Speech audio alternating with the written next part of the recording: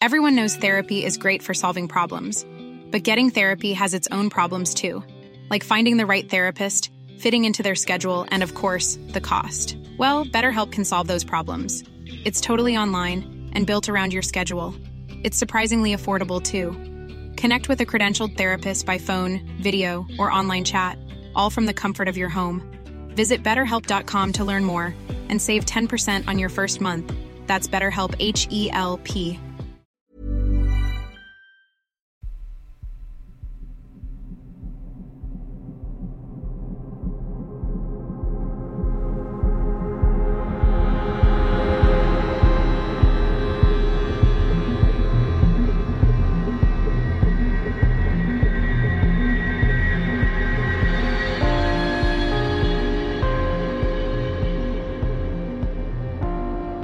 Hello and welcome to episode 187 of Real Life Ghost Stories.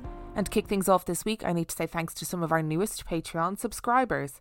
I would like to thank Daniel Sage, Jay Alexander, Jane Turnbull Lyon, Zori Mobley, Mama Rama, Eliza DePeel, Lisa Morgan, Julia Havens, Vicky, Lynn, Sabita Zafar, Paul, Amy Steffler, Lynette Bissell, Estelle Miller, Katie Roberts, Paper B411, Claire Boyle, and Zarina Rigby. Thank you so much for subscribing to the Patreon. I love you and appreciate you every single day. And our film review this week, our film review is The Happening. The Happening was released in 2008. It has 5 out of 10 on IMDb and 17% on Rotten Tomatoes. An apocalyptic threat to humanity arrives out of the clear blue sky with a series of violent, inexplicable deaths spreading around the country. The cause of the terrifying phenomenon remains unknown, prompting science teacher Elliot Moore, played by Mark Wahlberg, and his wife Alma, played by Zooey Deschanel, and his colleague Julian to try and elude the invisible killer in Pennsylvania's farmland. Soon it becomes clear that no one is safe. And you know what? It's true. No one is safe from this absolute fucking car crash of a film.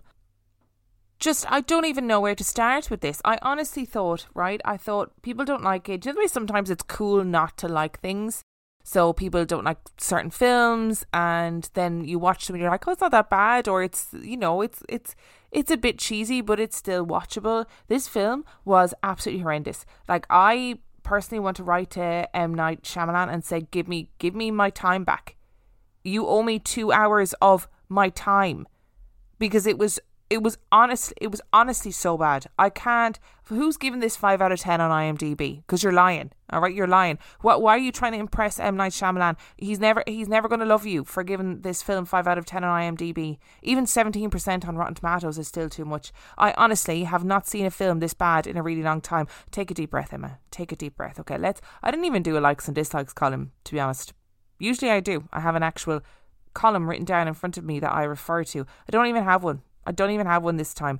The script was horrendous. My notable favourite moment in the film was when, as they are watching these attacks happen on somebody's screen, this woman goes, "What kind of terrorists are these?" Literally like that. I mean, I could have been in the film. I could have acted as that woman in the film. It was incredible. It was incredibly bad. So the film opens... Sorry, we're going to go back again. I'm just ranting now.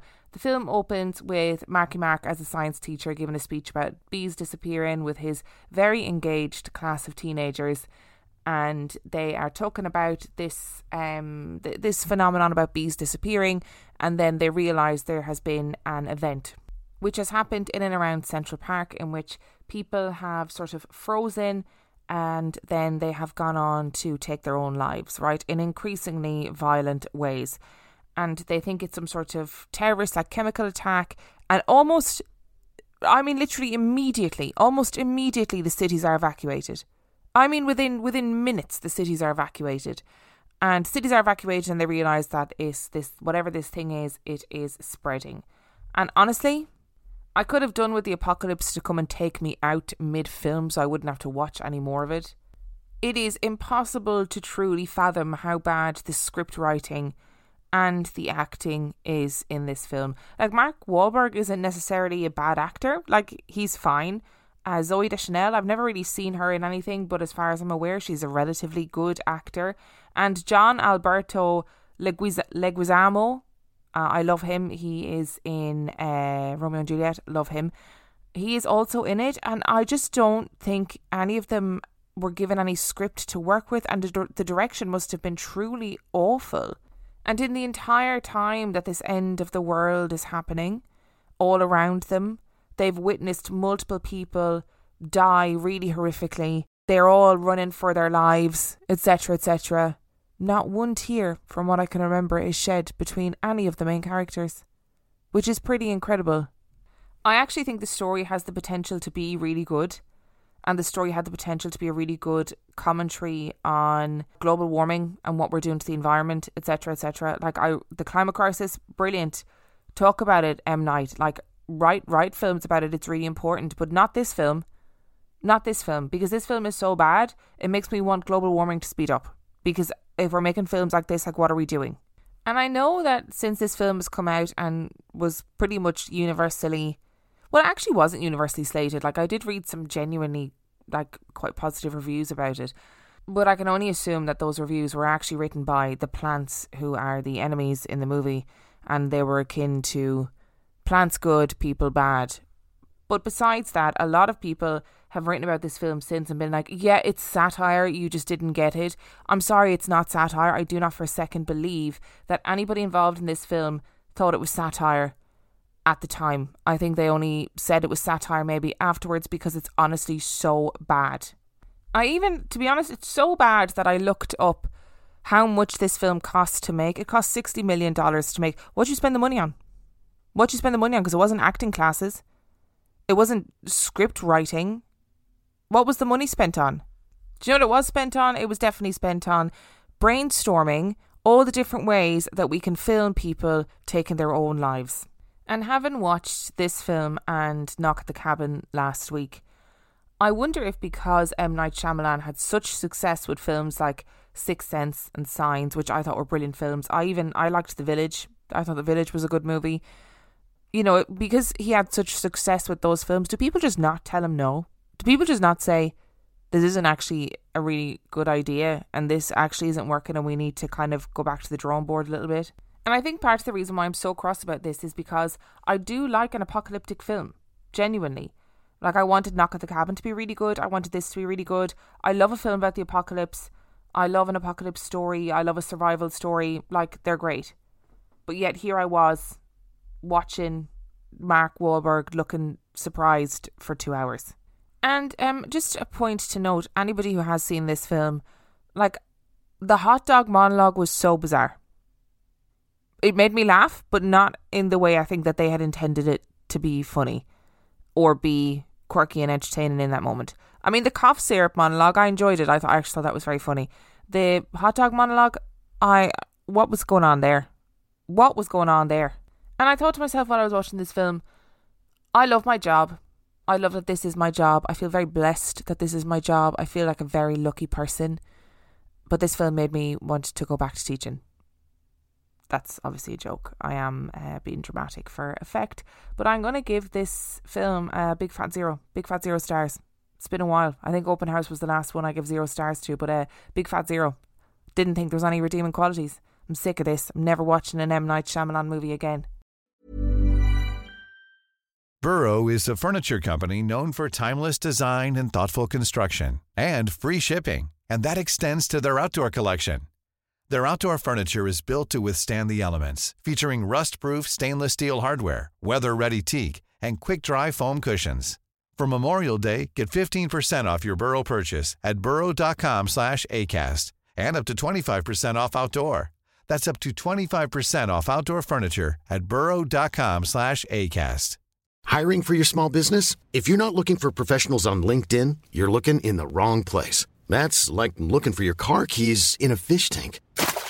LinkedIn helps you hire professionals you can't find anywhere else, even those who aren't actively searching for a new job but might be open to the perfect role. In a given month, over 70% of LinkedIn users don't even visit other leading job sites. So start looking in the right place. With LinkedIn, you can hire professionals like a professional. Post your free job on linkedin.com/people today.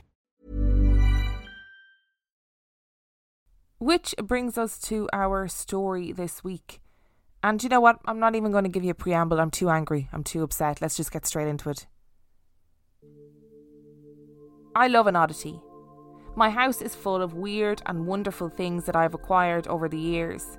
A lovely listener once sent me an evil leprechaun who took pride of place in my kitchen and terrified everyone who dared to enter. He is now on my bookshelf. My friend was getting rid of her childhood clown doll because she was disturbed by it, and I gladly took him on. He rode around with me in the passenger seat of my car for a very long time, and he too now resides in my living room. I once purchased a Dybbuk box and had to open it in my car, and was subsequently not haunted, you'll be glad to know. But whether we believe them or not, stories of cursed objects are commonplace, and people have believed in cursed objects for centuries, from mummies' tombs to diamonds to vases. We accredit supernatural powers to inanimate objects, perhaps as a way to explain misfortune, or maybe just simply because, as humans, we are a superstitious bunch. The business of wheeling and dealing in cursed or haunted items has boomed in the last 10 years, and just about anything can be considered haunted in the right conditions. So what are the theories behind haunted objects? Well, there are obviously skeptics who believe that there is no such thing as a haunted object, and that the belief in haunted objects can be due to a number of physiological, environmental and psychological factors.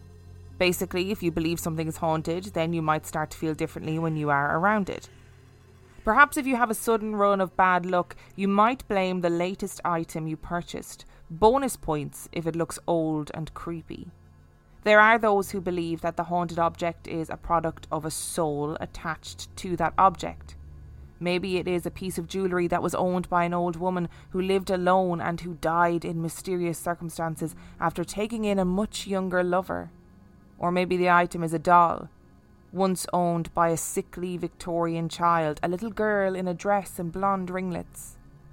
Then there's the possibility that some items are just soaked in bad energy, and maybe that is why bad or paranormal events surround them. Who knows?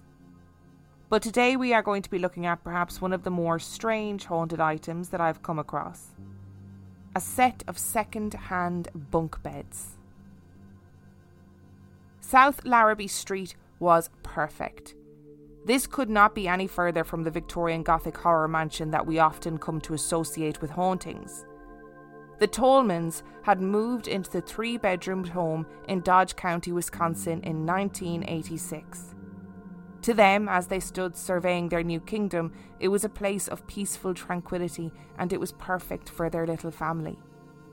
10 houses had been built in the neighbourhood 2 years earlier, as part of a self-help housing project, and now Alan and Deborah and their 2 small children had their chance of living out the American dream. The houses had been built just outside the town on a piece of marshland that used to be a hotspot for teenage drinking, but now it had been taken over by white 1-story houses and no sidewalks, so children scampered to and fro without a care in the world. Kenny was 7 years old, and Mary Ann was barely 1 when they moved into the house. Deborah was pregnant and in the November would give birth to another daughter called Sarah. The Tallmanns were a typical family for the area. They worked hard and were devoted to their children. All they wanted was for a quiet, peaceful life where they wanted for nothing. Deborah in particular could not have been prouder that the home was theirs. They owned it, and it felt like all of their hard work had paid off. They had budgeted so that the house would be well paid off before they retired, and it seemed like they had this whole life thing pretty well figured out. The previous owners had left the house after 18 months. So in regards to renovations, the house was pretty modern and well looked after, another stroke of good luck. But even still, Deborah and Alan wanted to make the house their own, so they set about painting and cleaning and making their house their home. Initially, they didn't even notice the changes in their home. It was only in hindsight that they understood that these subtle alterations had been the first warning signs of things to come. The health of the entire family had begun to decline rapidly. The kids were in and out of the doctor's office weekly. They caught every illness going, and there didn't seem to be any end to it.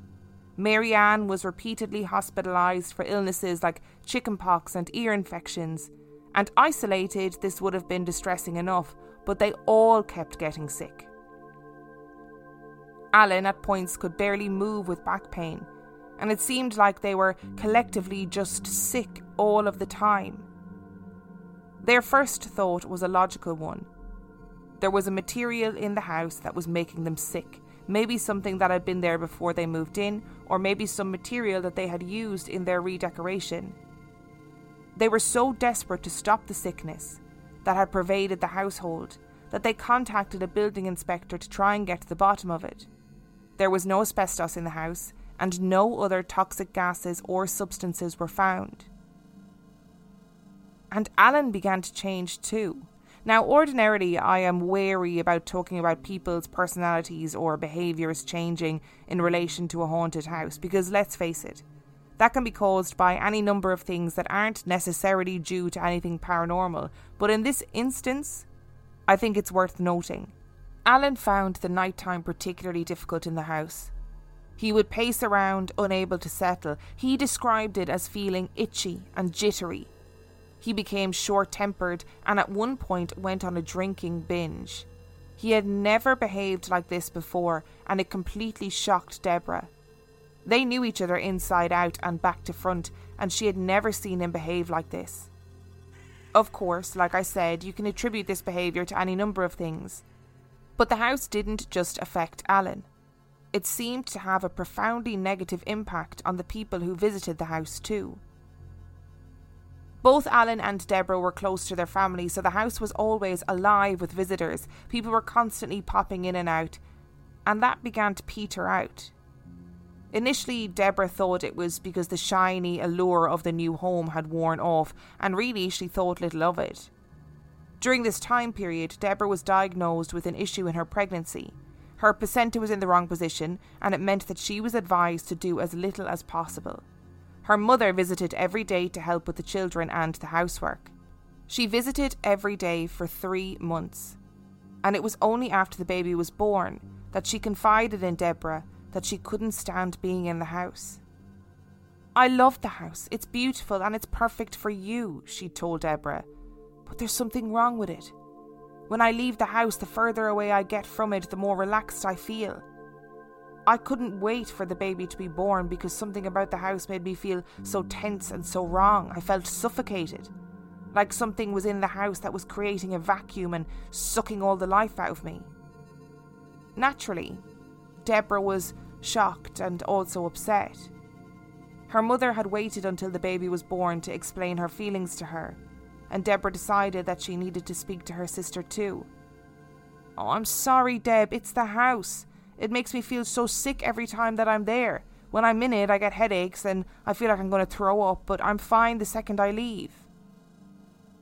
While it was not what Deborah wanted her family to think of the house, she accepted that this was how they felt, and life moved on in their little dream home, although the dream admittedly was now slightly ragged at the edges. After all of the sickness in the household and the general feelings of tension, Alan and Deborah decided that a night out, just the two of them, to reconnect was just what they needed. They hired a babysitter and went to their favourite restaurant for the evening, and actually it was just what they needed. They had a lovely time together. They enjoyed each other's company and they were feeling totally relaxed. When they returned home feeling content and full, they pushed open the front door and were met with a whirlwind of chaos. They barely had a foot across the threshold when the babysitter ran towards them, eyes wild and brimming with tears. She gabbled, her tongue tripping over her words as she tried to catch her breath and get her story out. Kenny and the babysitter had been sitting at the kitchen table playing a board game, and everything was normal, until they heard a soft tapping. They ignored it at first, but it got louder and louder, and eventually Kenny was completely transfixed on the chair at the other end of the table. The chair was rocking in place, shunting forwards and backwards, gaining momentum. The babysitter held her breath with her eyes wide, and then bang! The chair bounced, all 4 legs leaving the floor, and again, bang, it hopped away from the table. The spell was broken and the babysitter and Kenny scrambled down from the table and left the room. The babysitter had managed to get Kenny calmed down and put him to bed, and the house was otherwise quiet. Alan and Deborah did not know what to say or how to respond to the claims of the babysitter, but they felt that it was unfair to dismiss her outright, particularly when she was clearly so upset. They calmed her down, paid her, and dropped her home. And in bed that night, they didn't even discuss it, but both of them mused over what she had said. The next morning, when Kenny came down for breakfast, Deborah asked him what had happened the night before, and his story matched that of the babysitter's. And strange as it was in the hubbub of life, Deborah and Alan forgot about it. Over the next 6 months, all was quiet. Eventually, in mid-1987, when baby Sarah was around 8 months old, the Tallmans decided that they needed to do a bedroom switch around in the house. Kenny was moved into the smaller bedroom and the girls moved into the larger bedroom with a set of bunk beds. And something happened in this move that would change the family's lives forever. Kenny slept with a clock radio in his bedroom. He would fall asleep with the radio on, and a sleeper alarm would turn the radio off automatically. The first night Kenny moved rooms, he was up and complaining to his mother that the radio station kept switching channels. This had never been an issue before, but Deborah assumed that it was just a fault and went back to his room and reset the radio, and he hopped back into bed. But no sooner had Deborah settled down again, and Kenny was up and sobbing that the radio was changing stations again, but this time he could physically see the dials turning. Bedtime had never been an issue with Kenny, and whatever was happening for him, Deborah and Alan could see that he was genuinely terrified. Deborah wondered if it was the move and a new neighbourhood and a new school that had caused him some emotional distress, and he didn't know how to verbalise it. Either way, the nightly routine was becoming stressful, and another night, Kenny fled from his room screaming, claiming that the little suitcase that was under his bed had shot out across the floor and then shot back under his bed. Neither Deborah or Alan were witness to any of this, so they didn't believe that any of it was actually happening. Eventually, due to repeated incidents of this, both the radio and the suitcase were removed from Kenny's room. Almost like it was contagious, all of the children began experiencing disturbances. Deborah was convinced that something in the house was waking the children up. At this point, she didn't think it was paranormal, simply something environmental that she just couldn't figure out. She would check on the children and they would be soundly and deeply asleep, and then just as she would go to bed herself, one of the children would wake up in absolute distress, kicking and screaming. Deborah and Alan would lie awake at night listening to Mary Ann, chitter-chattering away to no one, and initially they thought that she was sleep-talking or maybe talking to her dolly, but soon Mary Ann became afraid of the thing that she was talking to. She would crawl into bed and be distraught that her parents couldn't hear or see what she could. The nighttime disturbances continued for the children, and Deborah had instances where she would hear the garage door open and shut, so clearly that she would ring her neighbours so that they would come and help her check to see if someone had come into the garage. Obviously, there was never anyone there. Deborah began to have violent nightmares, and they came nightly, and she would wake up inconsolable. She got to the point where she was absolutely terrified that she would have these nightmares every night forever.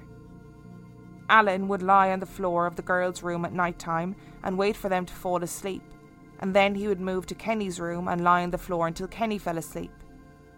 When Alan was in the children's room, he could hear the banging and scratching that the children had been complaining about. Multiple times he checked the basement, as he thought it might be the boiler, but the boiler was fine. Just the normal clinks and soft beeps. He had the house checked for rodents, convinced that maybe they had rats or mice in the walls, and nothing. But still the scratching and the knocking noises continued. Throughout this time, Deborah and Alan never actually really spoke about what was happening. They would speak about individual instances and discuss what was happening with the children, but they never sat down and talked about what they thought was happening in the house. There was no talk of hauntings or demons. They just assumed there were a series of unfortunate events, or it was the product of their children's imaginations. Alan decided that he needed to paint the basement, and with his materials in tow, he set about doing the job. They had plans to turn the basement into some extra rooms, so this was the start of it. As Alan methodically painted away, Deborah called him upstairs and he laid his paintbrush across the painting tray and went upstairs to answer her. When he returned, the paintbrush had been taken and put into the paint pot handle first. He knew without a shadow of a doubt that he had not left it that way, and instead of saying anything, he just asked Deborah to throw him down some towels to clean up the brushes. As he continued working, he noticed a shadow out of the corner of his eye. He told himself it was a trick of the light, but he couldn't ignore the cold chill that had run down his spine. He stopped what he was doing and went upstairs, but he still did not discuss it with Deborah. The work continued in the basement, and one morning when Alan went down to work, a cold breeze hit him. Except this was definitely not supernatural. The basement window was gone. He stared in disbelief and then realised that the basement window had been removed in its entirety and placed carefully against the basement wall. To him and Deborah, this was absolutely human intervention. Someone was messing with them. They didn't feel as though they had been burgled because there seemed to be no negative interaction with the household and nothing had been taken. But the window had definitely been physically removed. But why? Why would anyone do that? The window was also high off the ground, so it seemed impossible that someone would have been able to manoeuvre it in such a way that they could remove the glass and place it that far down onto the ground. They didn't call the police because nothing had been stolen, but it certainly made them feel on edge. They put a lock on the door down to the basement. As the Tallmanns didn't discuss the situation with each other, they certainly didn't discuss it with the wider families. They were shocked, therefore, when the strangeness of the house began to seep into Alan's family too. Deborah's mother and sister had already voiced their concern about the house, and when Deborah needed to take Alan to the hospital, they called Alan's mother to come and look after the kids instead. When they arrived back a couple of hours later, Alan's mother was waiting at the door with her keys in hand. She barely asked how Alan was, and then got into her car and drove away as quickly as she could. Deborah was perplexed and decided that she would call Alan's mother and see if there had been an issue. And there had been an issue. Deborah, something happened in the house. I had settled the children down to bed and I decided to have a nap on the sofa and something woke me up. And I didn't know what it was, but then I sat up and looked at the window. There were a pair of green eyes with red pupils looking in at me. I thought I was imagining it, but I blinked and they were still there, these red glowing eyes. I'm sorry, but I don't want to be in that house. And again, the Tallmanns rationalised it. It must have been car headlights. She was definitely confused. Right? Because there was no real pattern to the incidents in the house, the Tallmanns couldn't really pinpoint what was happening. Mary Ann continued to have nighttime conversations with an unseen entity, but an unfortunate event changed the way that Mary Ann would interact with whatever she was seeing. As her grandmother was flicking through the channels one day, Mary Ann accidentally saw a scene from a horror film where a bonfire was burning and a man with a pig's head on ran towards the screen. Understandably, this traumatised Mary Ann, and she was obsessed with fires and monsters from that point onwards, and claimed multiple times to have seen fires in the house. Kenny had not seen the television, but began to complain of an old woman that would be in his bedroom at night time, a little old hag that appeared to be glowing like a fire. When Deborah tried to calm Kenny down by telling him that maybe it was an angel, He responded, "No, Mommy, she's too ugly and scary to be an angel." This was the first time that Deborah and Alan sat down to talk about what was happening in their home. And Alan finally told Deborah all of the strange little things that had been happening to him, including feeling a bucket being pulled out of his hands while he was in the garage. They decided to do the only thing they knew to do, which was to call their local pastor, who told them that the devil was in their house. They had their house blessed, but neither of them believed that the devil or a demon was in their house. On Thursday, January the 7th, 1988, Alan arrived home from work. As he put his hand on the door handle, he felt a gust of wind pass over him from the direction of the garage, and a voice called, "Come here!" Alan didn't know what to do. On the one hand, he thought there could be someone in the garage, and on the other hand, he was equally as terrified that there wasn't someone in the garage. "Come here!" So he stood frozen, and the voice continued, and it was one final loud "Come here!" that made Alan move, and this time he moved towards the garage. As he approached the garage door, he realised something was wrong. The garage was glowing, and he could see flames flickering. It was on fire.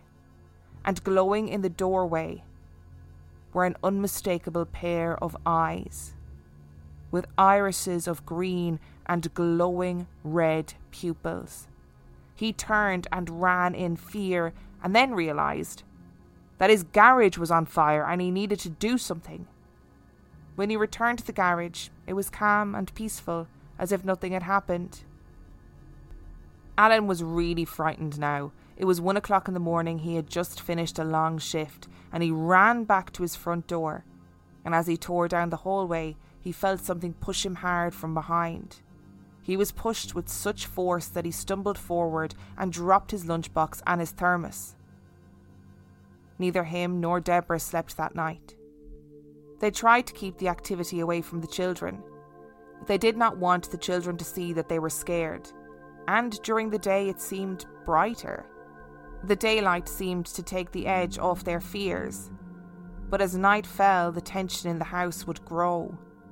Kenny was still talking about the little old hag, and Deborah would hear him at night time saying, "Leave me alone! I don't want you here!" At night, the windows and doorknobs would rattle, and they were still no closer to understanding what was happening. On Friday, January the 8th, a teenage visitor to the house walked into the kitchen to see the refrigerator door wide open. This would ordinarily not be an issue, but the fridge was tilted backwards and the door physically couldn't stay open, but it was as though it was being held open. Later, the teenager reported to Alan that he had seen a glowing red light in the centre of the garage. In fact, he asked Alan what sort of light it was because he thought it looked cool. There was no red light in the garage. That evening, as usual, Alan lay on the floor of the girls' room while they were going to sleep. They were calm and relaxed, and he was listening to their deep breathing when he heard a sound, like a howling of the wind.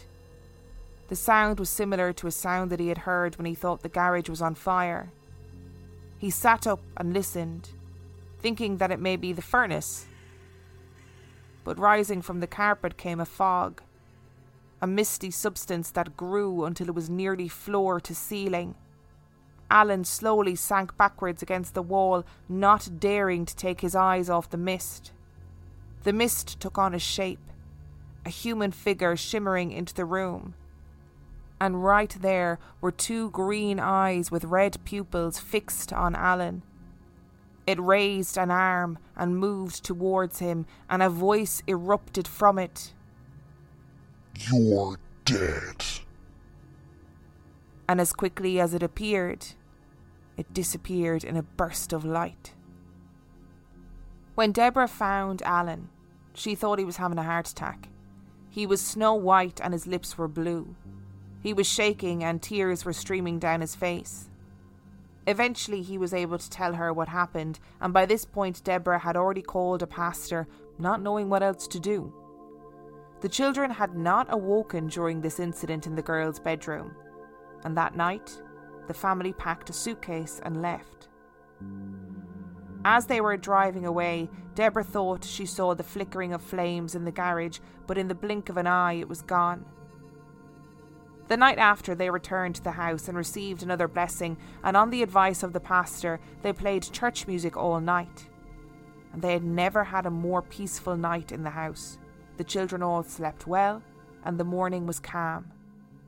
Alan had asked his nephew Jonathan to stay in the house while he was working, and he did.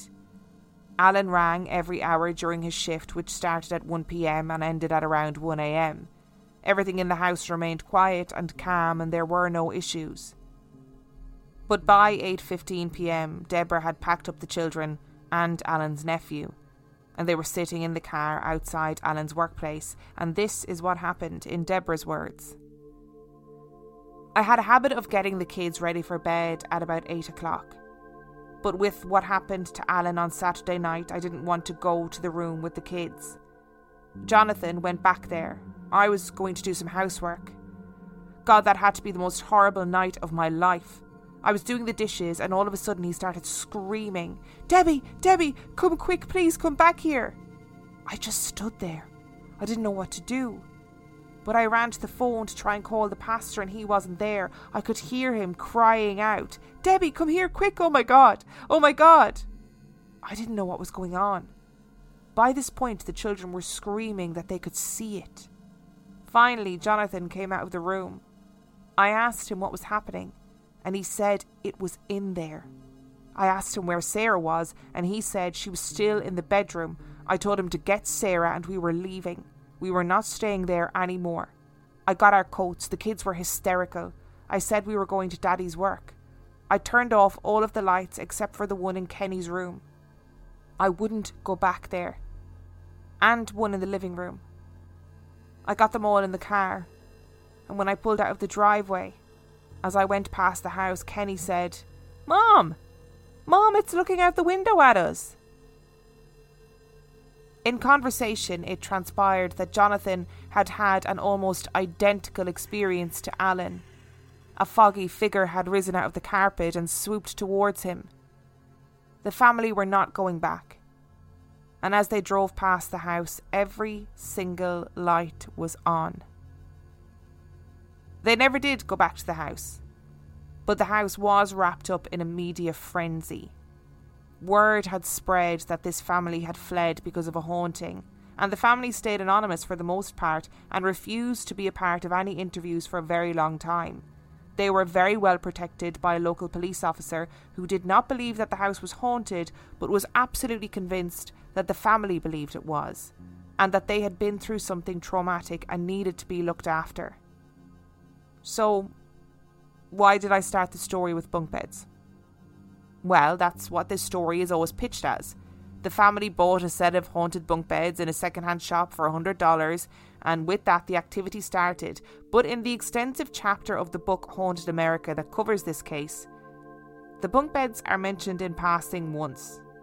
Yet somehow they seem to have become the focal point for the story, and I think a media frenzy is to blame.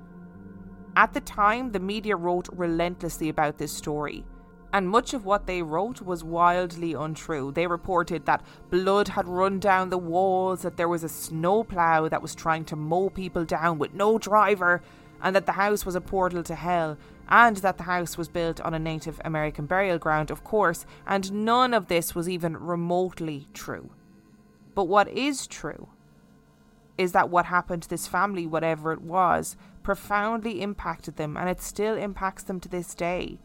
Even now, Deborah and Alan get a chill when the sun goes down, fearful that whatever lived on South Larrabee Street will come for them once more. If you're as disappointed by the lack of bunk beds as I am, then you're not alone, okay? Because I came across this story. I was looking for stories this week, and I don't know how I came across this one. Maybe I was looking for like haunted objects or something, and I was like, haunted bunk beds, absolutely yes, let's get into that. Multiple sources talked about how they'd bought these bunk beds for $100, blah, blah, blah, blah. So I was like, okay, followed the link to where these sources were coming from. And it was from like newspaper reports of the time, which were like, oh, Deborah Tallmann said that it was the bunk beds that did it. And then they took the bunk beds and buried them in a wasteland that no one's ever going to find them. And I was like, wow, they must really believe it was the bunk beds. Anyway, so I went looking for this book, this Haunted America book. And in the entire chapter, which contains really detailed eyewitness testimony from Deborah and Alan, and actually the police officer involved, but nobody mentioned the bunk beds, aside from when they redecorated and moved the bunk beds into the girls' room. Like, nobody mentioned the bunk beds. I don't know how they ended up everybody getting so fixated on the bunk beds, but I don't think the bunk bed fixation is warranted. I just want to say as well, if you can hear any background noise, for some reason my street has literally come alive as I've been recording this. Like, the people who live next door, their kids have been like barreling around the place. They say kids, they've only got one kid, I'm pretty sure she can't walk, but she's been barreling around. They've been chitter-chattering. People have been going up and down the street. I don't know what's going on.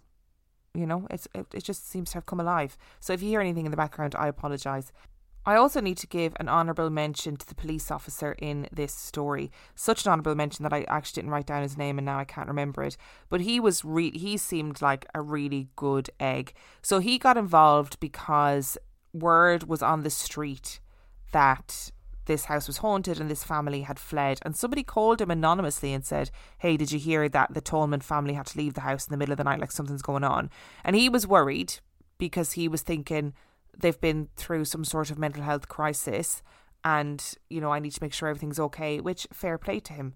And that's what he did. And he went and he sought out the family and he spoke to them and he said that he could see straight away when he saw them that they had been through something really traumatic. And at that point he was like, I don't believe that it's haunted. I'll never believe that it's haunted. But they had been through something and they needed to be looked after. So he spoke to reporters and like warned people. He even made a statement to reporters where he said something like, when people are at their lowest, people like you seem to think it's okay to come and kick them while they're down, basically. Because he recognised that this family, whatever they've been through, they've had enough. And they spoke to one reporter at the time anonymously, but only through this police officer. Deborah Tallmann even had an offer to go on Oprah, which obviously, you know, was a really big deal, and she turned it down. So I don't think this family did it for fame and fortune. I'll put it that way. I don't think they wanted all this story to be in the papers, etc. And just this police officer is definitely the king of green flags. So he spent a lot of time with the family. He made sure that they were okay. He made sure that they stayed anonymous. He made sure that they had like a motel to stay in while they found somewhere else to live. He also made statements like, you know, I've seen weird things on the job that I've never been brave enough to talk to anybody about because I've always been afraid of being ridiculed. And that is what is happening to these people. And he just recognised that, like, regardless of what happened, you know, regardless of what people believed happened, something happened to them and therefore they had been through this great trauma. And it's not often you get people like that in these kinds of stories. So I was like, go on, police officer, go on, police chief, you're a good guy. There were two bits of this story that I left out. So the first bit was about them getting a kitten. They got a kitten, which they called Cat, in the early days of moving into the house, and they said like they rehomed the kitten because the kitten went absolutely crazy in the house, and they later attributed that to the house itself. But to be honest, what they were describing sounded like pretty kitten behaviour to me as a non-kitten expert. You know, the kitten was like climbing on the curtains, swinging out of things, climbing up the walls, and I was like, have you met kittens? Like, they can be a handful. They also got a dog who behaved what they said behaved badly in the house. It was I think they said it was a golden Labrador, and they said things like, oh, the dog would be in the kennel all day and it'd be fine, but as soon as night fell, the dog would start barking. And I was kind of like, well, don't keep the dog in the kennel all day, you know? And I think it seems like in hindsight they were attributing the behaviour of the dog to the house too, which maybe necessarily wasn't really what was happening. Just wanted to make that really clear, because sometimes when I leave things out of stories, I get angry messages from people saying, why did you leave this bit out? But that's why I didn't include those bits in the story. There's a part of me that thinks, was it environmental? Was it a case of something like carbon monoxide poisoning? Or, Will, if you're listening, was it something to do with infrasound? You know what I mean? And a lot of the evidence is sort of led by the kids, Not that I'm saying that kids are lying. I'm not saying they're lying at all. But were they egging each other on? And kids are far more perceptive than we often give them credit for. So even though Deborah and Alan were trying to keep things from the kids, like maybe the kids were picking up on things and therefore were, acting out those feelings and worries and fears and acting them out in the only way that they knew how. What I thought was really interesting was when Marianne accidentally saw the horror film bit of the bonfire and the man with the pig head running towards the screen. Like, that's happened to me when I've been looking after kids before, where they've seen something and I've gone, oh shit. When you're flicking through channels. My one was my cousin, when we were really little, or when he was really little rather, I let him watch an episode of Goosebumps, not thinking that he would take in what was happening. He absolutely did take in what was happening, and he had horrendous nightmares, and I got in so much trouble. So it can really impact kids when they see things like this. And what was interesting was that after Marianne saw that on the TV, she then started worrying about fire. She would be up in the night saying, oh, my bedroom door is on fire. She started obsessing about monsters being in her bedroom. And then it was only after that point that Alan claimed that he saw the fire in the garage, and that Deborah thought she saw a fire flickering in the garage as she was driving away from the house. So was it a little case of hysteria, everybody feeding into each other's fears? And it does sound like these kids were just rocketing around being really creepy, to be honest. There was a great bit in the chapter where Deborah had said the night that Jonathan saw the foggy creature, she had told the children that if you see anything in your bedroom, it's just the baby Jesus coming to look after you, because she was trying to alleviate their worries, like telling Kenny that the old hag lady was actually an angel. She was doing what she could to alleviate their worries. So she had said to them, when something appears in your bedroom, it's just the baby Jesus coming to look after you. So there's this great bit in the story where she's saying that Jonathan is on the floor screaming about this shadowy foggy figure that came towards him and said something like, you are involved now. In the meantime, Marianne is running around screaming, don't worry, it's the baby Jesus. It's just the baby Jesus, don't worry. And Deborah's going, it's not the baby Jesus. I didn't know how to write that into the story and make it scary, because I just found it so funny. But you could imagine that actually the absurdness of that, you could imagine it happening in real life, that this thing that you've told the kids, it's just the baby Jesus or whatever, would come back and haunt you. You could totally imagine that happening. And afterwards being like, what a fucking weird situation that was. What I want to give him credit for in this story as well. Now, you don't know how much of this actually happened in the way that they're telling it, because it was so long ago. But you have to give them credit for not jumping to conclusions in the beginning. It seems like a lot of their interpretations of things is in hindsight, which I do also think is a double-edged sword, because what you end up with then is you look back and you try and you're going, was that because I was in a bad mood, or was that because of the house? Were we sick because we were sick, or were we sick because of the house? When you're looking at these things in hindsight, do you then attribute every perceived misfortune to the entity that's in the house? So on the one hand, I'm like, fair play to you. You didn't fall apart at the first perceived sign of a ghost in the house. You kind of kept your heads, you kept it together. You were trying to rationalise all of these things, fair play to you. But the other side of me is are you looking back now and thinking everything is to do with the house? And I also want to say as well, fair play to them for standing their ground with the pastor. I know they went back to him again, but I understand that, because they were thinking, oh my God, we haven't figured this out. We still need to figure it out. But the pastor immediately said to them, oh, the devil is in your house, or at least a demon. And I think it was Alan Tallmann who said, I just feel like I don't know what the devil or a demon would be doing in my house. And I just thought it was a really good point. I was like, hey, you're kind of dead right.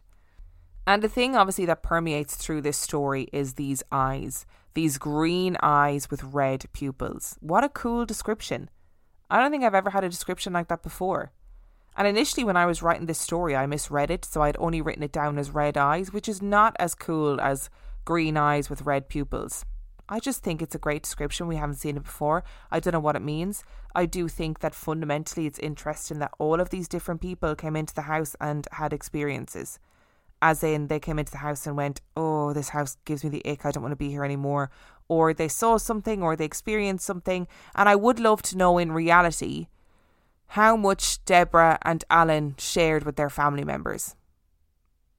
Was it a case where they shared a lot more than they thought they had shared, and therefore their family members were primed coming into the house? All in all, it was a great story despite the distinct lack of bunk beds. Thank you so much for listening to today's episode. If you would like to send in your story, you can do so by emailing it to reallifeghoststoriespodcast@gmail.com. You can also check out the website reallifeghoststoriespodcast.com. Remember, all of the sources where I got all the information from are linked in every single episode. So if you want to go check out that Haunted America book, the link to it is in the description of this episode. And if you are desperate for some extra content, you can check out our Patreon. That is patreon.com/reallifeghoststories, where for $5 a month or $2 a month, you get access to heaps of extra content, as well as every single main and mini episode completely ad-free. And on that note, I shall see you next time. Planning for your next trip? Elevate your travel style with Quince. Quince has all the jet-setting essentials you'll want for your next getaway, like European linen, premium luggage options, buttery soft Italian leather bags, and so much more. And is all priced at 50 to 80% less than similar brands. Plus, Quince only works with factories that use safe and ethical manufacturing practices.